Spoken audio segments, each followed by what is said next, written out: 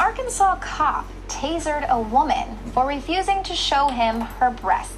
Ashley Bennett alleges that a uniformed officer, Brandon Carter, strutted into her place of work in 2011 and ordered that she give him a sneak peek of her bosom.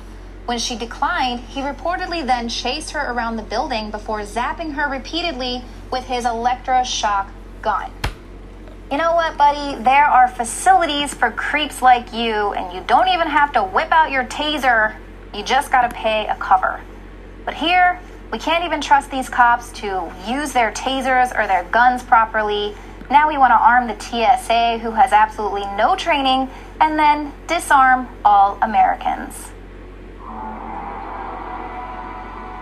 I'm Gigi Arnetta. Welcome to Tyranny Watch.